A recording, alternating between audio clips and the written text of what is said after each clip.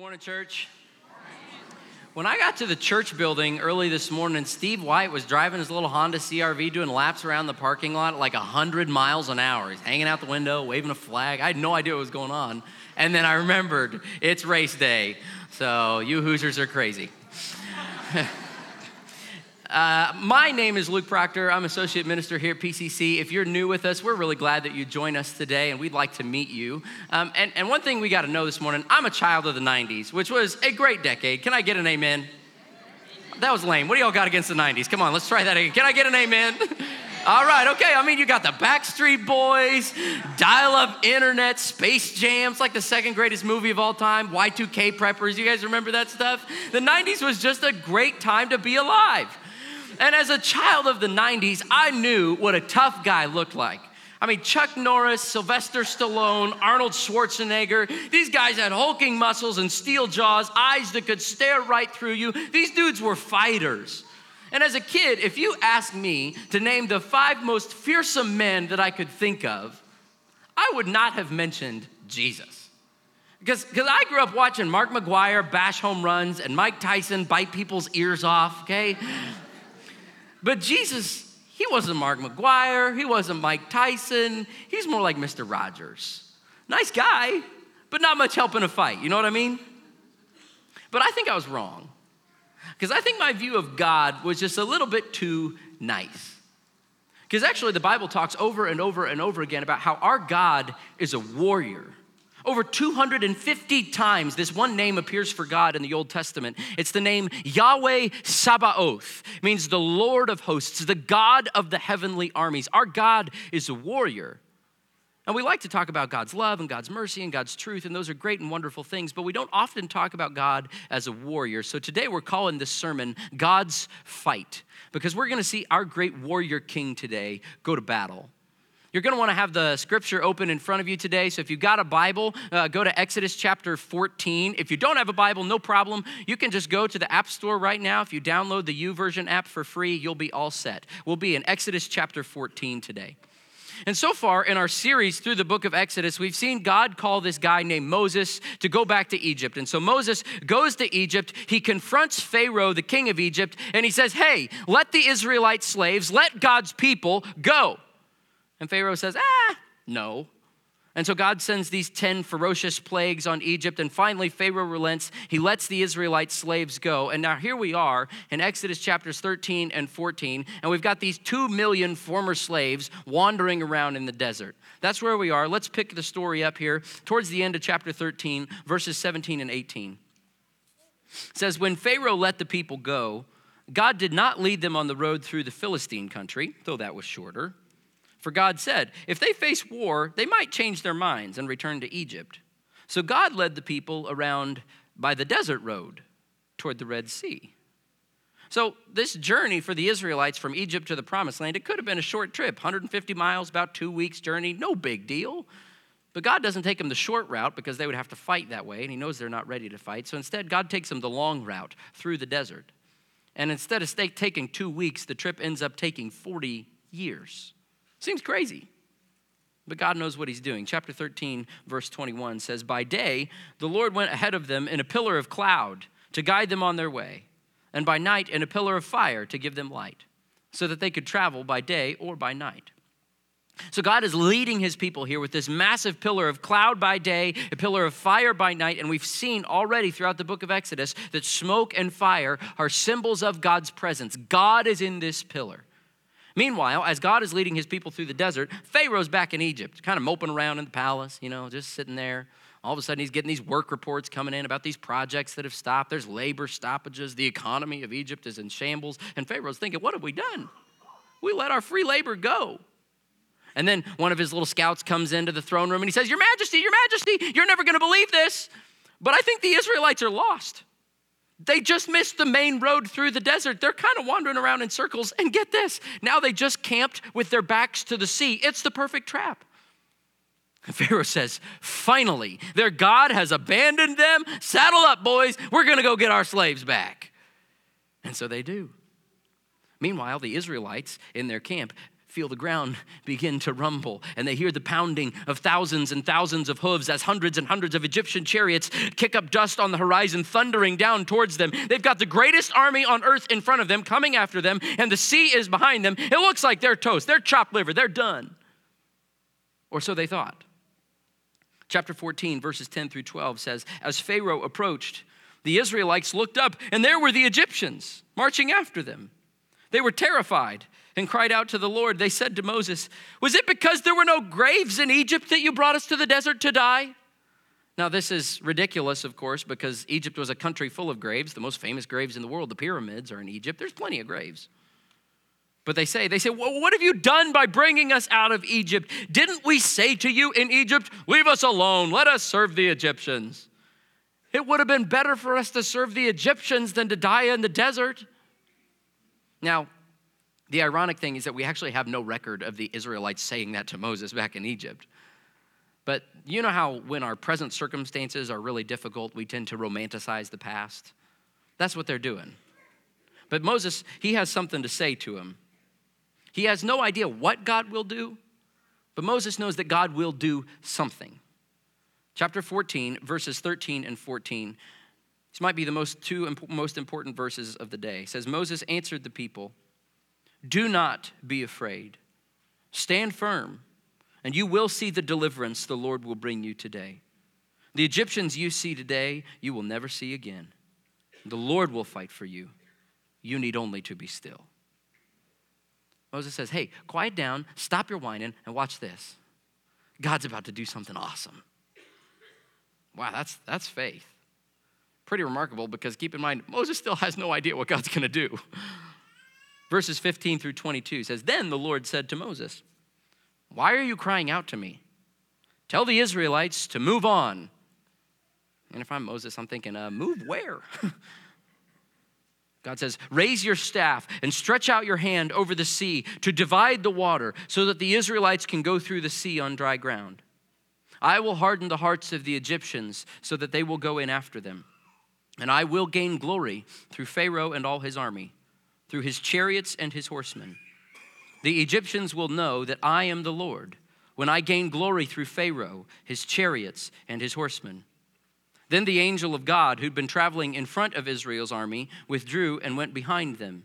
The pillar of cloud also moved from in front and stood behind them, coming between the armies of Egypt and Israel.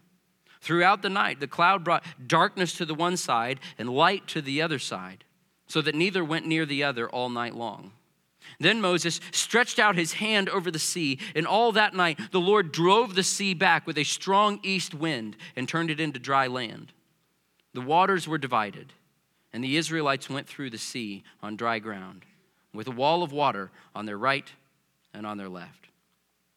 So this pillar of cloud moves between the Egyptians and the Israelites so the Egyptians can't attack. And then Moses stretches out his hand over the water, and this little sea breeze that has been blowing all of a sudden turns into a ferocious gale force wind that beats a path right through the middle of the sea.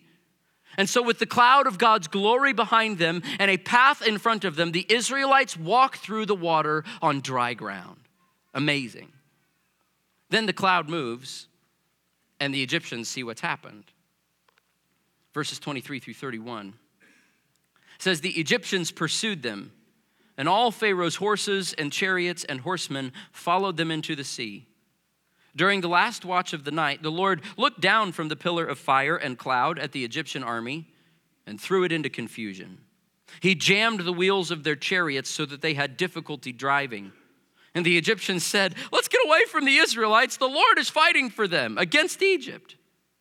See, they learned what we need to learn. God's a warrior.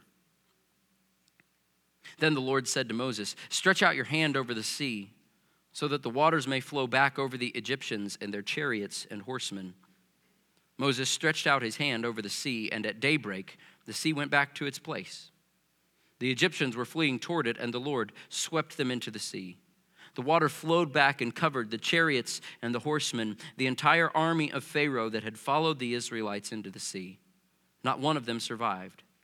But the Israelites went through the sea on dry ground with a wall of water on their right and on their left. That day, the Lord saved Israel from the hands of the Egyptians. And Israel saw the Egyptians lying dead on the shore. And when the Israelites saw the mighty hand of the Lord displayed against the Egyptians, the people feared the Lord and put their trust in him and in Moses, his servant. We serve a warrior God who is always fighting on behalf of his people. He's bringing us out of slavery and into freedom constantly. In Washington, D.C., there's the Museum of the Bible. And in the Museum of the Bible, there's many, many volumes of scripture on display of various kinds. But one of the Bibles in that museum stands out from all the rest. It's called the Slave Bible. And it was a so-called version of the Bible edited by people in favor of slavery to give to slaves in the British West Indies. It was meant to convert the slaves without giving them any quote-unquote dangerous ideas. So they edited out any part of the Bible that might encourage the slaves to fight for their independence. They left out any part of the Bible that talked about freedom or liberation because they wanted their slaves to be Christians, but to still be slaves. And so in the Slave Bible, you can read where the Apostle Paul writes, "Servants, be obedient to your masters." But they left out the part where the Apostle Paul writes, "There is neither slave nor free, for you are all one in Christ Jesus." The Slave Bible leaves out the Psalms, which are full of prayers for deliverance. The Slave Bible leaves out the book of Revelation, which talks about how God will ultimately deal with injustice and oppression. The Slave Bible leaves out this story, the story of God bringing the Israelite slaves out of Egypt and into freedom. In fact, the Slave Bible is a very small Bible. It leaves out 90% of the Old Testament and 50% of the New Testament. Of the 1,189 chapters in the Bible, the Slave Bible contains only 232. Church, this whole book is a story of freedom. Our God is a God who fights for our deliverance, and you can trust that. So in light of that truth, how do we read this text? How do we interpret and apply this story? Well, let's talk for a minute about what this text is and what this text is not. Because it would be easy to read this story and to say, yeah, whatever fight you're fighting right now, God's going to part the waters in front of you. It'd be easy to read this text and think, yeah, so your angry boss is your Pharaoh and your bad hair day is your Egypt, but the Chick-fil-A app just gave you a free chicken sandwich, so thank the Lord for parting those waters, you know what I mean? But I don't think that's the best interpretation of this text. Because this story is less about God helping us overcome the annoyances of everyday life, and it's more about God delivering us from our ultimate bondage to sin and death. This story is not, God will part the waters in front of you. This story is, in Jesus, God has already parted the waters in front of you. Now that might be a little bit confusing, so let's take a step back for a second. Let's zoom out. Why do we need the Old Testament? How do we read the Old Testament?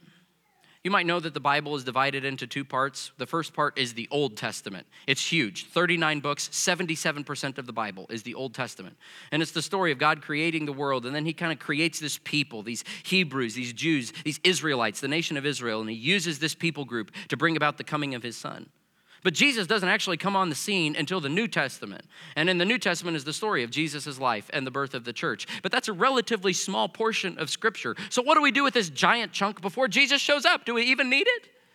And let's be honest for a minute. It's really hard to interpret sometimes. The Old Testament, the culture is so different. It's full of poetry and prophecy and difficult texts. It's not exactly a cakewalk to understand the Old Testament. So do we even need it? Well, God thought it was important enough to include in our Bible, so the answer is yes. But how do we interpret it?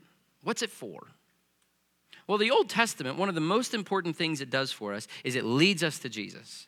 It is designed to prepare our hearts for Jesus. And it does that in a lot of different ways. But one of the most important ways that the Old Testament leads us to Jesus is through something called typology. Say that word, say typology. Good job, okay. I know school's out, but we're going to do a little vocabulary today, so bear with me. It's about to get heavy, but you can handle it, okay? Typology means that something or someone in the Old Testament foreshadows something or someone in the New Testament. That something in the Old Testament is a shadow of a greater thing to come in the New Testament.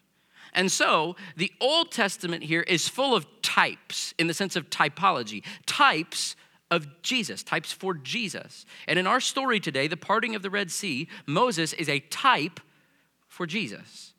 Moses is just a shadow of a greater leader to come, Jesus, who will lead all people out of slavery and into freedom. Okay? So now that we look back on these Old Testament stories through the lens of Jesus, we can kind of walk back through them and see how they parallel our Christian experience. We look at it from this side of the cross. And that's kind of what I want to do today, and I'm just going to give you a sneak peek. Here's what we're going to find. One sentence. Here's my sermon in a nutshell. Ready? We are saved by grace through faith because of a mediator.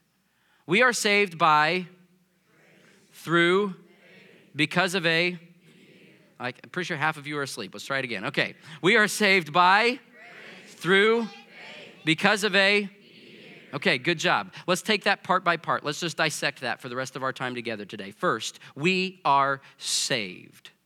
I love verse 13 in this text, especially in the English Standard Version.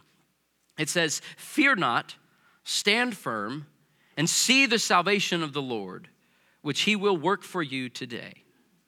And the key word there is that word salvation. We are saved.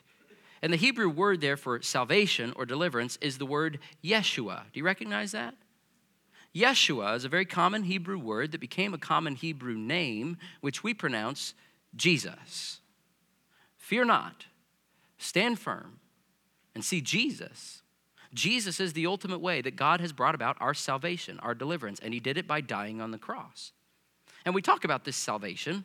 We talk about what Jesus did on the cross in terms of Jesus dying to forgive our sins, and Jesus dying to absorb the wrath of God, and Jesus dying to show us what true love looks like. And that's true. Jesus did do all of those things on the cross. But there's also another way to talk about what Jesus did on the cross. It's called Christus Victor. And that's a Latin phrase. I have no idea why we still use Latin. It's a dead language. But all it means is Christ the winner. So in other words, what Jesus did on the cross was he defeated our ultimate enemies. He won the battle. He defeated sin, death, Satan, hell.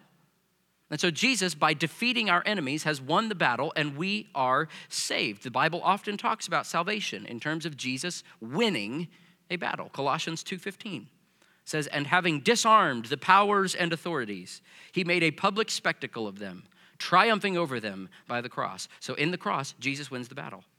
Hebrews chapter 2, verses 14 and 15 says, "Since the children have flesh and blood, he too shared in their humanity, so that by his death he might break the power of him who holds the power of death, that is the devil, and free those who all their lives were held in slavery by their fear of death." That's us. So when Jesus died on the cross, he won the battle. And now death has no sting. Hell has no victory. Sin is no match for him. Jesus wins the battle. We are free. We are saved.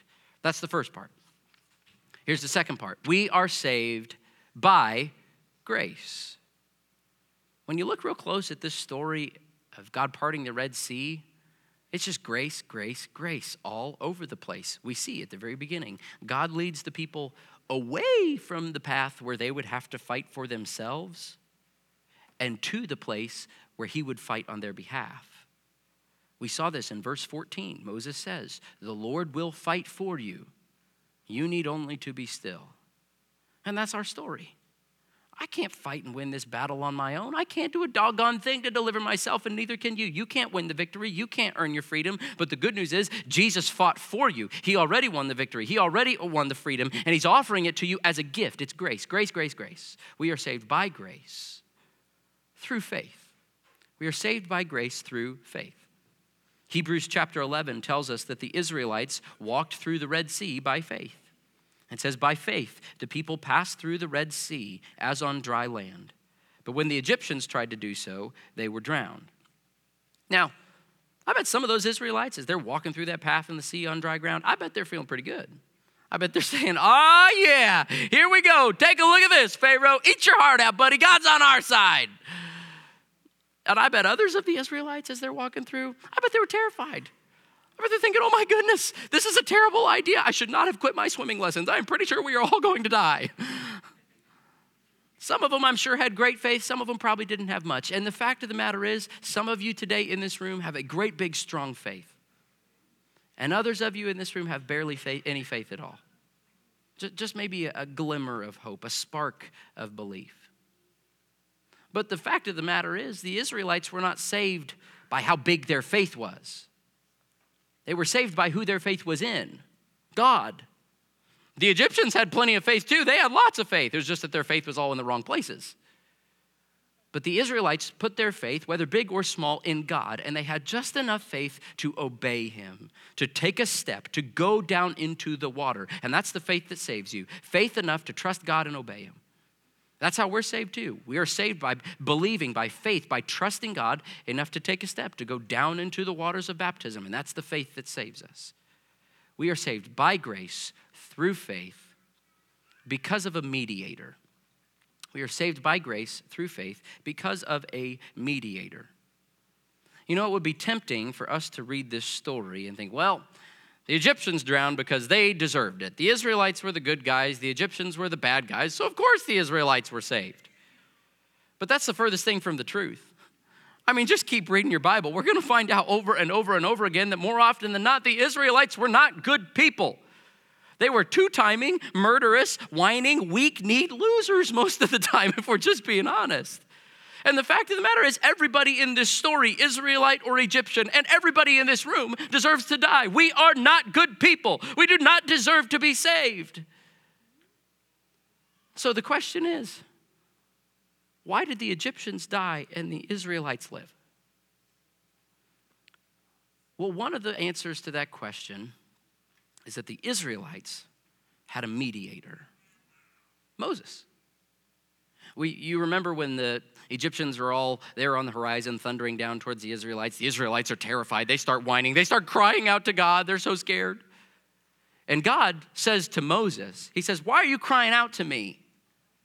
Which really is kind of a silly question for God to ask because the text doesn't say that Moses was crying out to him. It says the people were, not that Moses was. So why is Moses getting rebuked for? Why is God getting on to Moses? It's because Moses was the representative of the people. He was their mediator. And then later in verse 21, it says that Moses stretches out his hand over the water and the Lord parted the sea. So what we see here is that Moses is kind of like this go-between. He's this middleman. He's this mediator between the people and God. And he is so identified with the people that when they are guilty, he is guilty. And he is so acquainted with God that when he acts, God acts. He's a mediator. And yet we have an even better mediator. Because you remember typology, right? Moses is just a type. He's just a shadow of a greater mediator to come. 1 Timothy chapter 2 says, for there is one God and one mediator between God and mankind, the man Christ Jesus.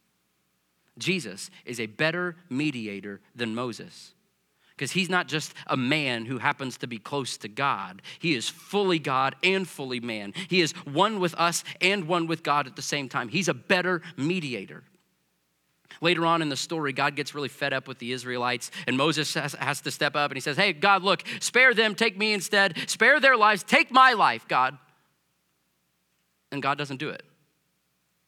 But when our mediator, Jesus, steps up and offers his life, God lets Jesus die so that we could live. He's a better mediator. We are saved by, you're killing me, Smalls, come on.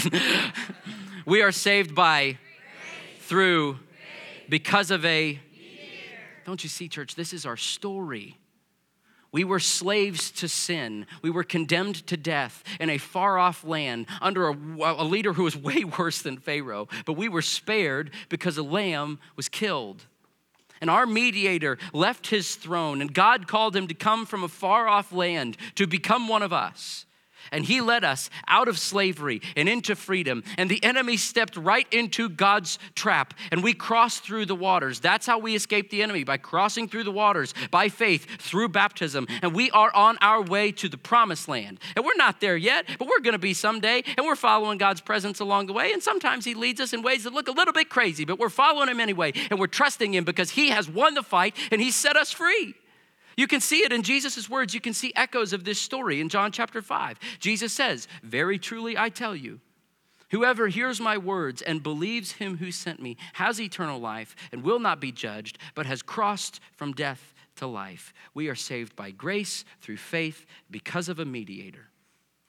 See, church, this story is not just a pep talk to tell us that God will win whatever battle you're fighting right now, although he will.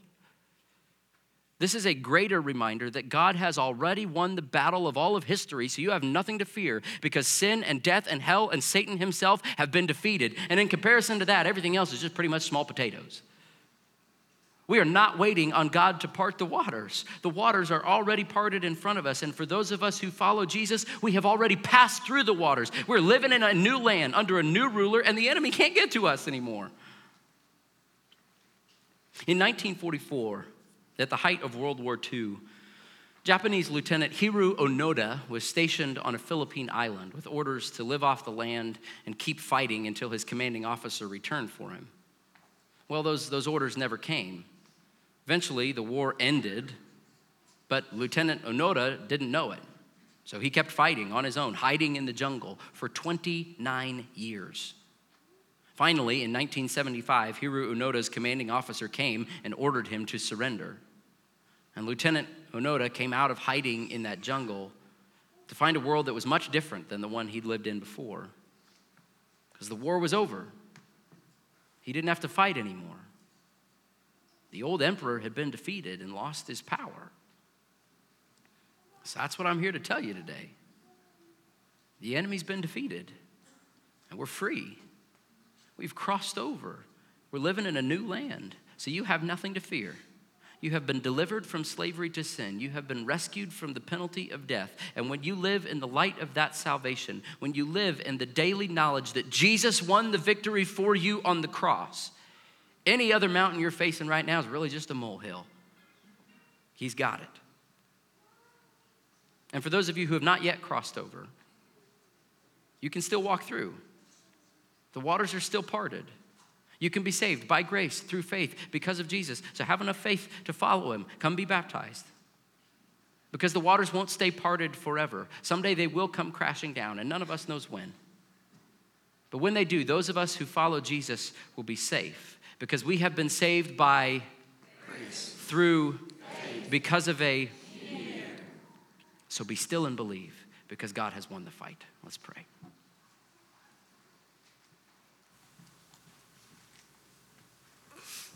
Oh, great God, you have saved us, and we owe you everything. You saved us by grace. It's a free gift. We couldn't have earned it. And so we're thankful for your grace that is new every single day. We need it more today than ever before. And you saved us by faith. You tell us all we got to do is believe and trust you and follow you. And so that's what we're here doing. And you've saved us through this mediator, your son, who died on our behalf. He was our go-between. He's our representative. And even now, as we approach you in prayer, we know that Jesus is before your throne, interceding for us on our behalf. Thank you. Thank you for this mediator. And in this story, after you defeated the enemy, after you rescued your people, when they saw the dead bodies of the Egyptians wash up on the shore, they sang, they worshiped, they praised you, they hailed you as their great warrior king, that you have won the fight. And that's what we're here to do today. We love you, and we are grateful that we get to walk out of here in freedom and in victory through the blood of Jesus. It's in his name we pray. Amen.